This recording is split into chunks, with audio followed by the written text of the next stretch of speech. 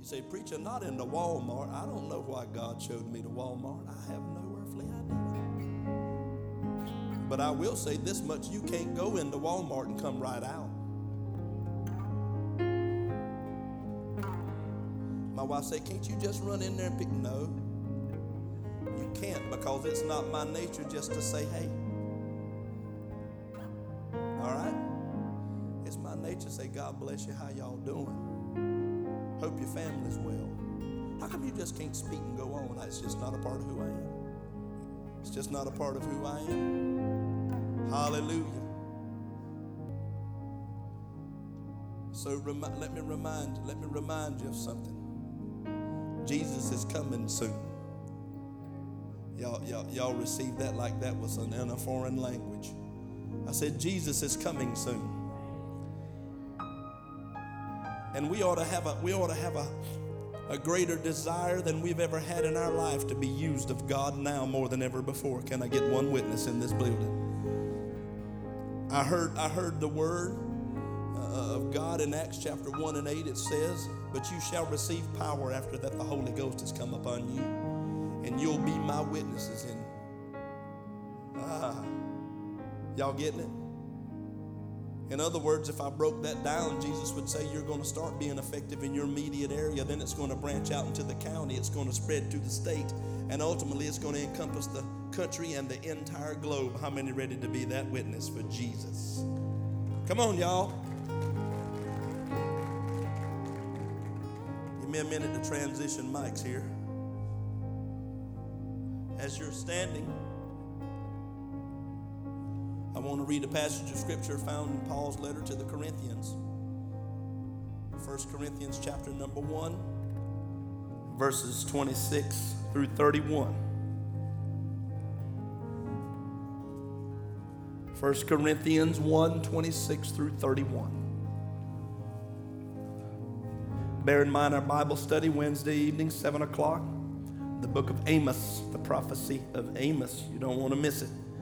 Be here, bring a friend. Next Sunday's Youth Sunday. Amen. Some of my family, Brother Andrew Hunt, is going to be ministering here. That's my cousin Tracy's son. And we're just expecting God to anoint him powerfully. Pray for all these expectant mothers. Sister Haley, Sister Lindsay. Some of these girls have already given birth to those prized possessions, those beautiful babies. Amen. And some are still yet to embrace that moment in time. But pray for them. Pray for their husbands. Pray for their families. Amen. Are you there? 1 Corinthians chapter 1, verse 26. For you see your calling, brethren, that not many wise according to the flesh, not many mighty, not many noble are called. But God has chosen the foolish things of the world to put to shame the wise. And God has chosen the weak things of the world to put to shame the things which are mighty. And the base things of the world and the things which are despised God has chosen. And the things which are not, to bring to nothing the things that are, that no flesh should glory in his presence. But of him you are in Christ Jesus, who became for us wisdom from God, and righteousness and sanctification and redemption. That as it is written, he who glorifies, let him glory in the Lord. God, we thank you for your word. We thank you for the Comforter, the presence of the Holy Spirit, who is present among us even now. Father, we charge the Comforter today to arrest the hearts of all who are lost in this building. Through conviction, bring them to repentance. They may receive the glorious gift of salvation. Thank you for the ones you have redeemed. But I praise you in advance for those who are coming into the family of God. We give you praise right now for what you're going to do in and through the remainder of this service. In Jesus' name, God's church said amen. Amen and amen. I would like to use a thought. If you're feeling disqualified, God can still use you. If you're feeling disqualified, God can still use you. This is a special day for me. 34 years ago, 34 exact years ago, on this date, I stood publicly for the first time to ever proclaim the gospel of Jesus Christ. 34 years ago. Somebody said, you remember where you came from? Absolutely. Matthew chapter 6. Don't lay up for yourself treasures in this life that can be destroyed, but lay up your treasures in heaven, where moths don't corrupt and thieves don't break through to steal. For Matthew said, for where your heart is, that's where your treasure will be. Amen. So thank God that he has blessed us with the wonderful gift of ministry, 34 years, serving at this church for 20 years in pastoral ministry. Do you believe today that God has called every one of us, or created every one of us, for him and for his glory? Anybody ever asked themselves, why were you ever born? Come on now, that's not a trick question. Anybody ever ask yourself, God, why was I ever born? Well, here's your answer. You were born for him and for his glory.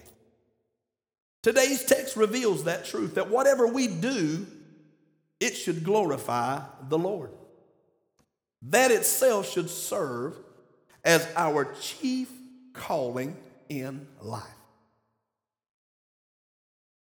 Nothing should be greater than what God has called us for in this life. For him and for his glory. People the world over would say today that I've done so many terrible things that I'm not fit to be used for God and for his glory. But I want to highlight in the scriptures today some lesser known individuals whom God nonetheless used for his glory. Now, we're all familiar with the run of the mill, if I might use that phrase. We're all familiar with the more popular, influential people in the Bible: Abraham, Isaac, Jacob, David, Saul, Paul, Matthew, Mark, Luke, John. We're all familiar with those people because they stand out in the forefront of the scriptures. But what about those lesser knowns? I just want to help somebody here today to understand something that's really important. Whether we're singing a solo on a Sunday morning, or that God has called us in this life to hoist the Vince Lombardi trophy after the Super Bowl. That's a big thing, right? That's a big thing. We are to glorify God in whatever we do. Well, what does to glorify mean? To glorify means to make glorious by bestowing honor, praise, and worship. You know who got this? Great saints of the Bible. They got this. They knew how to glorify God by bestowing upon him honor through praise and through worship. Who wrote the collection, the largest collection of Psalms in the Bible? David. Do you know that songs are spiritual hymns? They're sang to the tune of a song, and that David is the largest contributor. So would it be safe to say that David got it? He knew why he was born, and that was for God and for his glory. I want to help us understand today that God's even concerned about the lesser knowns. See, the great saints of the Bible, they tapped into this. And they glorified God when they were herding sheep. Hello? They glorified God when they were shipwrecked. Y'all gonna get this in a minute. They glorified God even when they were sitting in jail. Didn't Paul write the prison epistles while he was in jail? There were times he was on house arrest, but there were other times the man was in prison. And he wrote some outstanding books of the Bible. That's why I can declare to you today that even when you're feeling disqualified, God can still use you. Oh, hallelujah. Now let me ask this question. Who wants to be used by God? Hallelujah. Every hand in the building ought to win. I want to be used by God. Let's look at 2 Corinthians chapter number 4 and verses 17 and 18 today in the word of the Lord. 2 Corinthians 4, 17 and 18. This is Paul again writing. Somebody said, boy, that must have been a troubled church. He wrote 2 letters to them. Paul says in this passage of scripture, for our light affliction, which is but for a moment, is working for us a far more exceeding and eternal weight of glory. Get this, somebody. For while we do not look at the things which are seen, but at the things which are not seen. For the things which are seen are temporary. Somebody say temporary. Look at your neighbor and say, baby, what you're going through is temporary. But the things which are not seen are eternal. Thank God for that passage of scripture, because it's those temporary things that help us appreciate eternal things. Can you hear me?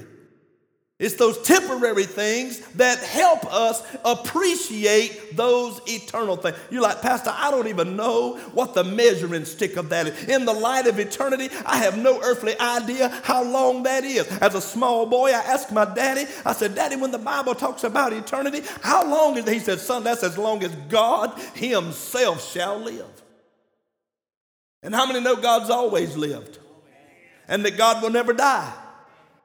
Oh my, am I talking to the right crowd? Praise the Lord. God has always lived and God will never die. Temporary things help us appreciate eternal things. We understand from the context of that scripture that Paul's love for Jesus Christ drove him to do great things. And the greatest thing that Paul ever did was change. That's the greatest thing Paul ever did. Is that he changed. You see, true change starts inwardly. Where does change originate, Pastor? It originates in our souls and then it works its way out. Hallelujah. That's what change does. It starts inwardly, in the core of our being, in the soul of us as individuals. And Brother Jerry, through the process of time, then it works its way out. And people won't have to ask if we're saved. They'll know that we've been to Calvary. They'll know that we've had a born-again experience with Jesus. They'll know, like Paul, that we've had an encounter with God, and there's something turned over in our soul, and we're not the same person we used to be. Brother Tommy wouldn't even have had to told me he got saved this moment. He stood up and worshiped. I knew something was different. Can I get an amen? Am I too loud? How is this? Am I scaring anybody? Am I okay? I think Brother Eric did like the Rondo cooker. He just said it and forget it. But it's okay. I want to make sure I'm not too loud. But the minute that brother stood up in worship, I said, whoa, whoa, whoa. That's not the norm for Brother Tommy. And then after a while, I heard some words come out of his mouth that I never had. Praise the Lord. You don't say things like that unless there's been a change. You don't embrace things like that unless you've gone through a transition. Can I get an amen, somebody? And it starts on the inside, on the inward part of man, to the core of his being, which is his soul, amen to God, and it flows outside. And people are able to connect and realize there have been a change. There have been a change. How many of you ever asked yourself this question, am I fit to be used? Am I fit to be used? Fit means of a suitable quality, a standard, or a type to meet the required purpose. There have been times the devil has told every one of us, ain't no way we can be a benefit to the kingdom of God because we are not fit. We didn't come from the right pedigree. Our families weren't important people. Amen. You ever heard that phrase? It ain't what you know, it's I love it when y'all finish my sentences.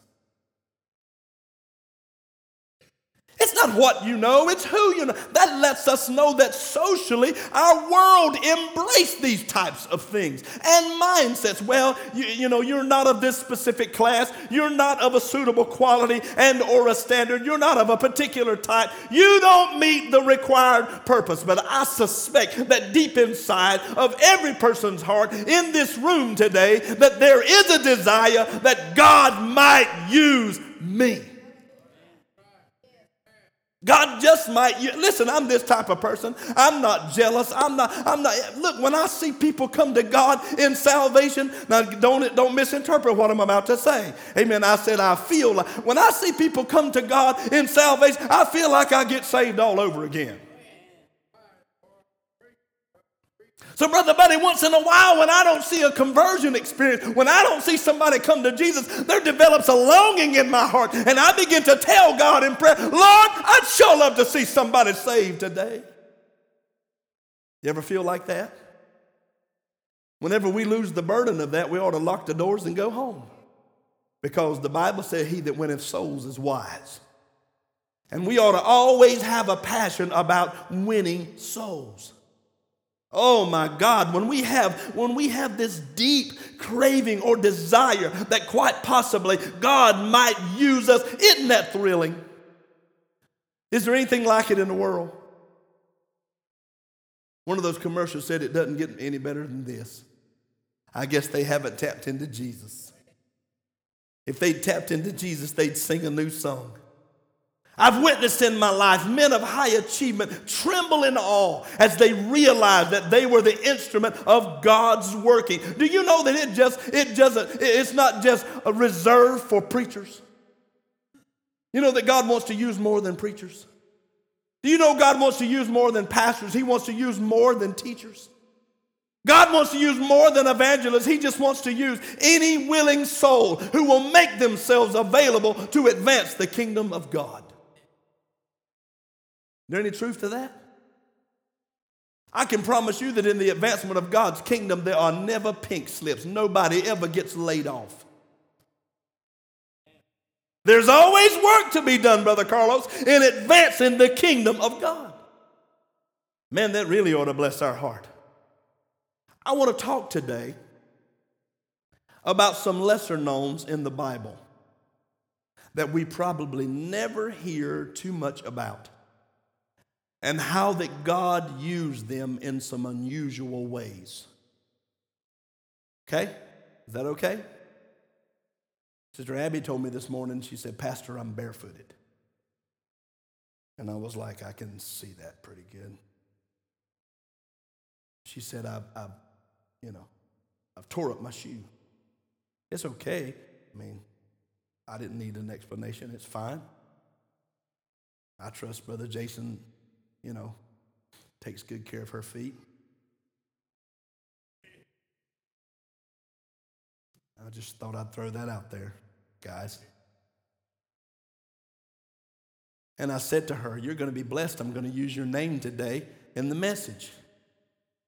So I want to talk about Abigail, the wife of Nabal. Abigail, the wife of Nabal. Somebody said, I don't know if I've ever heard Mama got her name from the Bible. What a blessing. Oh, man, you might, Jace, put your arm around her, Jace. You might need to hold her down when I say this. Put your arm around her, hold her down. First of all, the Bible says that her husband Nabal was from an area called Maon. It was in the wilderness of Paran in the Sinai Peninsula. And let me tell you about this guy.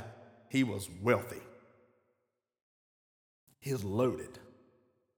You're not holding her down, Jay. I'm telling you, you're going to need to hold her down. Because here's what the Bible said about Abigail. The Bible said she was beautiful and intelligent. Would you strap her down right quick? I know that's kind of... She receives that. I could just tell. She received that without hesitation. The word of the Lord said, she never says anything, but she responded to that. Okay. The Bible says that she was beautiful and that she was intelligent. Her story is found in the Bible in the book of 1 Samuel, chapter number 25. And just to bring everybody up to speed for the sake of time, let me just rebirth this story in reference to Abigail, Nabal, and David. David's on the run from Saul, and he's doing everything he can, Sister Mert, just to stay a step ahead of Saul. See, David was an intelligent man too. He was wise. He knew, even though opportunity, Sister Leanne, had presented itself for him to kill Saul, who sought to kill him, he knew he was even justified. But what did David say? I won't touch the Lord's anointed. Well, a lot of people could benefit from that today, couldn't they? David cut a piece of the man's garment off in a cave and said, look, we were in there together and I could have slit your throat, but you're God's anointed and I let you slide. Brother Joey, he's on the run from Saul, trying to stay a step ahead of him, and he runs into this dude called Nabal. And he makes a request. He says, I want you to provide some things that's going to sustain me and my men. And you know what Nabal said? Who? Nabal, in essence, would have said, who does David think he is? Evidently, he didn't know that David was God's anointed. You ever responded to rejection in the wrong way? I say, have you ever responded to rejection in the wrong way? Listen, David didn't physically go. He sent messengers, Brother Anthony. But listen, I want you to read this in your leisure in the Bible, 1 Samuel chapter 25. I want you to read this and see if this is an aligning with the Bible, the truth, the Word of God. When this happens, word gets back to David. What's his attitude? When this word gets back to David, that Nabal says, who wants provisions? Who does he think he is? When that word gets back to David, guess what he does? He straps on his sword and he gathers 400 of his men. And guess what? It's about to go down. This is Bible. Read it for yourself. Brother Butler, it's about to go down. David doesn't respond to that rejection too well.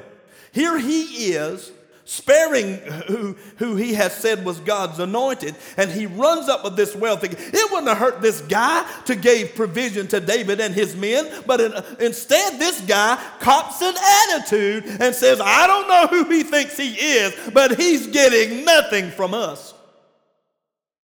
Let's get back to David. David gathers 400 of his men. They strap on swords and off they go, and it's going down. Do you know the command that David gives his men? Here's the command. Kill everyone associated with Nabal. Kill them. But here comes beautiful Abigail. Here comes intelligent Abigail. Hold her down, Jay. She's starting to float a little bit. And what does Abigail do? What does she do? She goes out to greet David. And when she goes out to greet David, she saved her husband and his whole household while preventing David from a rash action. In other words, an impulsive, hasty action. And then she secures an unexpected future for her own self. God can still use you. Pastor, what happened? In your leisure, look at verses 18 through 25. She brought David gifts of wine, grain, prepared meat, cakes of figs, and then pled for her crazy husband's life. Well, that's just paraphrasing, but that's Bible. That's scripture. That's what she did. She pled for her crazy husband's life. What happened, friend? What happened? I'll tell you what happened. He afterwards throws a party, Nabal. He throws a party and he gets drunk. He gets drunk, celebrating. After the wine wore off, Abigail determined she would tell him how God had preserved his life through her quick thinking. Guys, your wife ever spared you from embarrassment? Can I get an amen? Your wife ever spared you from imminent danger? Preach, Pastor. This woman spares her crazy husband from death. David was going to take him out and those associated with him. He brought 400 of his men and said, it's on, it's going down, I'm going to put an end to this. And this woman greets him, offering gifts. Boy, she was smart. She was smart. She was so smart, she waited until the drunk wore off to tell her husband what happened. She didn't want to tell him while he was drunk. Guess what you'll do when you're drunk? You won't remember it. In this moment now, husbands and wives are very guilty of saying, oh, you remember I told you? No, you was talking to somebody else. You didn't tell me. I didn't tell you we had an engagement. No, you evidently had to be talking to someone else. Anybody ever went through that? Well, that brother said, praise the Lord.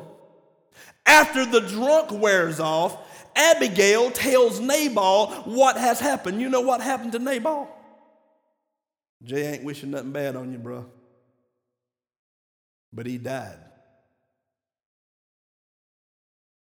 After she told him what happened, his heart got so cold that in about a 10-day span, some theologians say the man pure had a heart attack.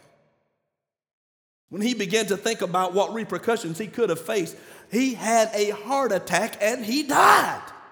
He died. So somebody said, well, how did Abigail then secure an unexpected future for herself? Well, in the process of time, Abigail marries David. David finds out that her husband's dead and he sends for her. You think she delayed? I told you earlier she was smart. She was intelligent. You know what she saw? She saw potential. She saw God was in this man's life and that he would be king. She saw these things and she attached herself to them. Some of y'all said, did they have any babies? I'm going to let you do the research on that. Yep, they had one. His name was Chileab. It's the only child they had. But she secured an unexpected future for herself because her quick thinking saved the day. So God can still use you. Can I move on? In 2 Samuel chapter 15, if we fast forward a few decades to Absalom's rebellion, we're going to find a person named Ittai the Gittite. I-T-T-A-I. Ittai the Gittite. You got to remember now that decades have passed and David's own son flares up in rebellion against his father. Politicking even in the Bible. Am I right? And what was Absalom going to do? He was going to kill his dad and assume the throne, at least he thought. Can you just picture David surrounded by his family, his counselors, his loyal followers who had fled the palace to escape Absalom's revolt? There they sat, heartbroken, discouraged, their clothes torn as a sign of mourning. And then David addresses this lesser-known individual called Ittai the Gittite. Look at 2 Samuel chapter 15, verses 19 through 22. Then the king said to Ittai the Gittite, why are you also going with us? Return and remain with the king, for you are a foreigner and also an exile from your own place. In fact, listen to this. How are you going to pledge allegiance to somebody you just came yesterday? David said, in fact, you came only yesterday. Should I make you wander up and down with us today since I go, I know not where? I don't even know where I'm going. So return and take your brethren back. Mercy and truth be with you. Here's what Ittai said. As the Lord lives, and as my Lord the king lives, surely in whatever place my Lord the king shall be, whether in death or life, even there also your servant will be. Who in the name of heaven can make such a claim? They just came yesterday. Ittai the Gittite did. They didn't have radio. They didn't have TV. They didn't have satellite. But they had word of mouth. You don't think that David's fame was noised abroad? How God had used this man in the process of time? And because of his action, this gentleman shines on in the pages of biblical history, and he also shares a spot on the list of amazing yet under-recognized Old Testament influential people. Whoever knew Ittai the Gittite before today?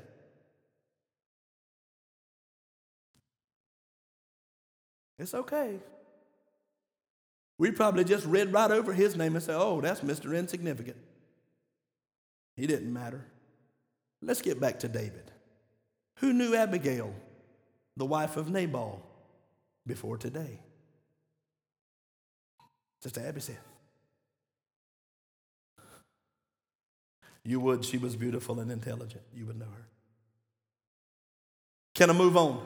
Just got a couple more I want to bring to light. How about Shiphrah and Puah? Who?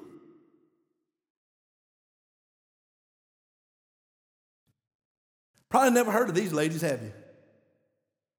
Anybody ever heard of Shiphrah and Puah? Boy, wouldn't you love to name your baby after one of them?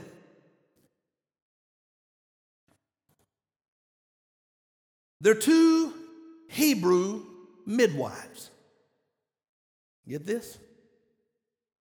Two Hebrew midwives in the land of Egypt during the time of the Exodus. Get this now.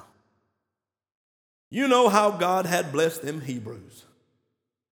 Boy, they were having babies left and right. And then the king of Egypt calls these women to himself. And what does he tell them? He said, when them women birth them baby boys, I want you to kill them.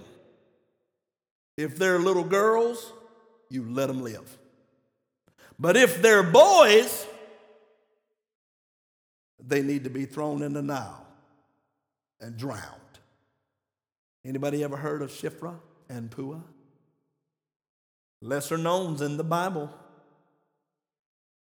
But here's something important about these women. They feared God and not an earthly king. Y'all getting this? Look at Exodus chapter number 1. This is the story of these two ladies. You're like, boy, don't you just love it? Don't you just love it that there's not an ongoing dialogue in reference to these people, that God just uses them and he moves on? That's what happened to these women. God just used them in this instant, and then he moved on. And you never hear of Shiphrah and Puah anymore. After Exodus chapter 1, you don't hear of these women. They're not even in the Faith Hall of Fame in the book of Hebrews. Are you fit for God to use? He used these ladies. He can certainly use us. You see, these women feared God and not a fleshly king. They didn't fear Pharaoh, the king of Egypt. You know, not only were these women God-fearing, but they were wise. They completely understood that God's law superseded the law of man. What does that mean? It took priority over man's law. Anybody in Exodus chapter 1? Let's look at 21. Let's look at verse 20 and 21. Therefore God dealt with the midwives, and the people multiplied and grew very mighty. Them Hebrews was having babies left and right. And so it was because the midwives feared God that he provided households for them. You're like, what happened? Didn't they lie to Pharaoh when Pharaoh said, why aren't y'all killing these boy baby? He said, man, them Hebrew women strong. Amen. Before we could even get in there to help them deliver, boom, there's a baby. Isn't that what they said? Is that Bible? So somebody said, no, God ain't going to use them people. They lied to Pharaoh. No, they didn't lie to Pharaoh. They didn't lie to Pharaoh. Them women were strong and they were spitting out babies left and right. They didn't lie to Pharaoh. They just understood that the law of God took precedence or had more authority than the laws of man. They understood that. And here's what I got to give them props for. They refused to kill innocent babies. My God, couldn't our world get some of that today? You even see so-called preachers blessing abortion clinics. Are you serious? Where is our mind? Where is our thought process? I said, well, they may feel in themselves that they are, but I don't understand how they can even call themselves being used of God to kill full-term babies. This is not up for debate, but the moment that the sperm meets the egg, it becomes a living being. This ain't up for debate. This is my sermon. Everybody with me? It's not even a contentious matter. Brother Arbus, even scientifically, am I correct? That the very moment that the sperm meets the egg, conception, amen, brings life. Boom, it's born right then. And many years ago, we would argue on the length of a term of pregnancy, and now we're so bent that we say it's okay for us to kill 40-week full-term babies. Be careful, this is going out on podcast. There's something wrong with the people from the north. I'm just saying. There's some twisted minds. If that's what you want to call it, twisted minds. And the majority of the time, those decisions made and legislature being embraced and passed is coming from the north of here. I'm just saying. And if you ever get a chance to visit, you'll understand why I've said it. I'm not telling you that everybody in that region of the world is that way, but the vast majority. I'm saying. Preacher, you shouldn't have said. These women were great examples of doing right no matter what the cost. Am I right? They were great examples of doing right no matter what the cost. And right now, if we've ever prayed, we need to pray. More than we ever have before. We don't have to go outside the boundaries of our county. Our county is in a fix. And we need to pray for the elected officials serving in those capacities in this county. Amen or oh me. Probably never heard of Shiphrah and Puah. But two Hebrew midwives God used to preserve Hebrew male babies. Guess who one of those Hebrew male babies was? Moses. We will call him Moses, for his name means drawn out. God just working in the devil's backyard. His own mama nursed him. Hallelujah. What a God. Because God had a plan. Babies are precious gifts from God. And the Lord had preserved Moses for his specific purpose. Got to move on. How about Josiah? You mean the child who would be king? Yes, Josiah. The son of Ammon, the grandson of the wicked King Manasseh of Judah. How can anything good come out of something so horrible? Who but God? Nobody but the Lord, am I right? Nobody but God. Well, who was Josiah? He was the child who was appointed king at the ripe age of 8 years. I know what you say. Pastor, what does an 8-year-old kid know about ruling a kingdom? I can assure you not a lot. But influential people around you can guide your decision and be a major part in the choices you make. Am I right? So there's not a doubt that God placed some people strategically around this 8-year-old king. That the Bible tells us somewhere around the age of 18, what does he do, Brother Dees? He says, hey, you tell Hilkiah to go down there and to count the money that came into the treasury of the house of God. And while Hilkiah, the priest, goes down to the house of God, guess what he stumbles over? The word of the Lord. He rediscovers the law of God. This is 10 years after he's placed in the office of king. He's 18 now. And what does it lead to? Many reforms follow. They read the word of God aloud, and what does it do, brother? It convicts the heart of the people. The power of God's presence falls on them. They understand they're wrong, and the wheels start turning. Are you with me? Read this in your leisure. I'm just challenging you. Read you. Listen, there's some great stories in the Bible, some lesser-known individuals that God chose to use for his purpose and for his glory. And he uses Josiah. Guess what them crazy people had done? They'd set up pagan images in the house of God. They were worshiping idol gods in the temple of the living God. That's what happened. They're erecting Asherah poles all over the place, on the high places, and even have priests who are serving over those services for these idol gods. And what does Josiah do? He institutes reforms and starts tearing this stuff down. He's 18 years old. He's removing anything pagan from the temple of God, and then he's also tearing down the high places, ridding them of any kind of connection to those pagan gods. That takes a lot from an 18-year-old. Am I right, somebody? He cleanses the temple of all those objects. He demolishes the high place. And listen, this is a territory. I'm talking about Judah. He does this from Geba to Beersheba. Before he's finished, what does he go in and do? He executes the high priestess of those high places.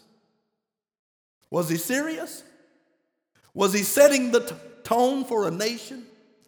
Absolutely. Absolutely. You're like, Pastor, man, those are some lesser known people that God used. Well, what do you make out of Josiah? Here's what I make out of Josiah. He serves as proof that even children have enormous potential to live for God, and that they have great impact by living committed, obedient lives unto God. Musicians are coming. I'm going to finish my second point and we're going to go home. Are you fit for God to use? Of course we are. Ron Canoli, a renowned worship leader many years ago, sang a song, "If you can use anything, Lord, you can use me. Take my hands, take my feet. Take my heart, take all of me. Speak through me, Jesus. If you can use anything, you can use me." Won't we make that the cry of our heart today? In this sin-cursed society in which we live, why don't we make that the cry of our own heart? God, if you can use anything, you can use me. It's going to get a little bumpy from here on out, but I'm going to make this point and we're going to move on. The word of the Lord tells us that the Old Testament focused on Israel as God's chosen people. Did God choose Israel? Why did he choose her? Because she was the best? She was the most resourceful? Why did God choose her? She was the least among the nations. Did Israel have any other qualities that would have made God even prejudice in his selection? Not at all. But he took that clean out of the equation when he said, "I'm going to choose you because you're the smallest. You are the least among the nations." But here's what I love about God and his interaction with us as a people in the New Testament. Anybody ever read John 15:16? Anybody ever read John chapter 15 and verse 16? You did not choose me. Are these Jesus' words? This is Jesus. These words are written in red. You did not choose me, but I chose you and appointed you that you should go and bear fruit, and that your fruit should remain, that whatever you ask the Father in my name, he may give you. Stick your chest out and say, Jesus chose me.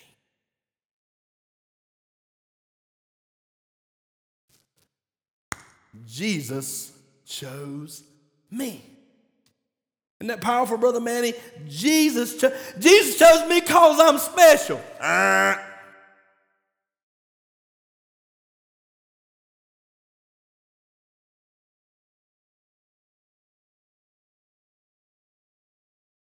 Jesus chose me because I'm good looking. Jesus chose me because I'm beautiful and intelligent. I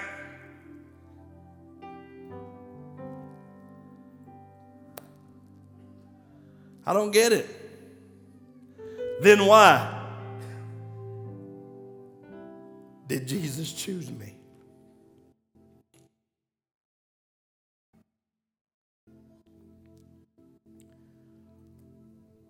God did not choose me because of anything inherent within me. There was no quality, no gifts that we could possess as a people that would factor in God's decision to choose us. Are you getting this, class? Well, Pastor, why did God choose me? He chose me out of his love and his mercy. He chose me for his glory. Stand with me all over this building. You see, God's choosing highlights God's character. Anybody glad God chose you? Hallelujah. Anybody glad today that God has chosen you? You see, God's choice gives him pleasure. God's choice brings him praise.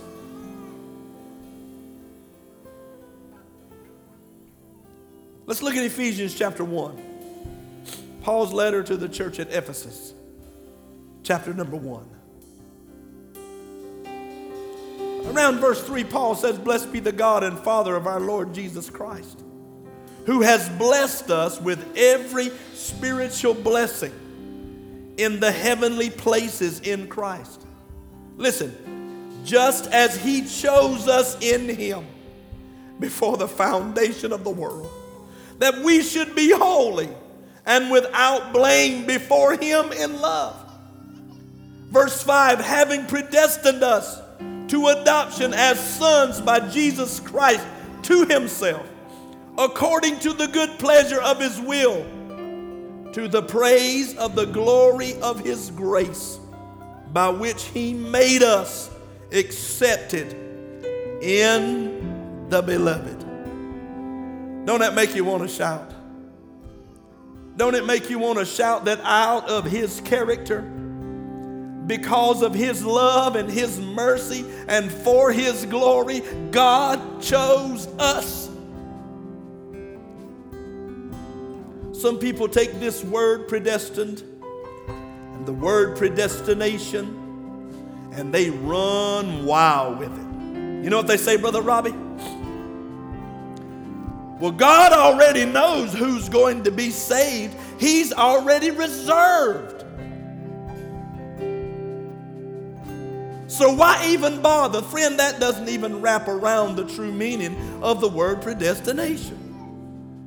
What did God foreknow? What did he predetermine? He predetermined that the gift of salvation would be available and offered to every individual. Can somebody say praise God? That in spite of who we were and all we had done, that still the wonderful gift, Brother Tommy, of salvation would be offered unto us, regardless of who our family was, regardless of the measure of our past sin. God predetermined that the wonderful gift of salvation would be offered to every human being. Then people like to take the fact that God is sovereign over all things, and they love to run with that. Well, God is sovereign. He controls all things. He knows who's going to be saved. He's given us free will, but God still factors into the equation. No, my friend. The reality of the matter is that the gift of salvation is available to everyone who will trust and believe. And that God has made that available to us. I've never seen a person God couldn't save. Never. Never seen an individual that the grace of God couldn't reach out. You see what happens when we accept the wonderful gift of salvation that's available to all. The Bible says we become the sons and the daughters of God. Saints, we become the people of God, reserved for His purpose. And in God's sovereignty, it's not even up for debate in this matter. Because all who respond to God in faith are adopted into the family of God. How many sons and daughters of God have I in this room today? All because we responded to God in faith, and we received the wonderful gift of salvation. We are now the sons and the daughters. We are the people of God. God, can you use me? Yes, God can use you. God can use you. Heads are bowed, eyes are closed all over the building. Never forget that you are chosen of God. Never forget that. Obscurity doesn't mean insignificant. You follow me? Just because you have yet to be discovered, just because there is very little known about you, it doesn't mean that you are too small or that you are unimportant. God has used others. And saints, God will use you. He's used others. He will indeed use you. God of heaven, Lord, I praise you for this day that you've given us. Set aside before the foundations of the world were ever put in place, that we would be together at this moment in time in this worship service. And we thank you today that even when we're feeling disqualified, we've been assured today that you can still use us. God, would you speak to the hearts of your beloved people who are assembled in these walls today and assure them they are still fit for your use and you have great need of them.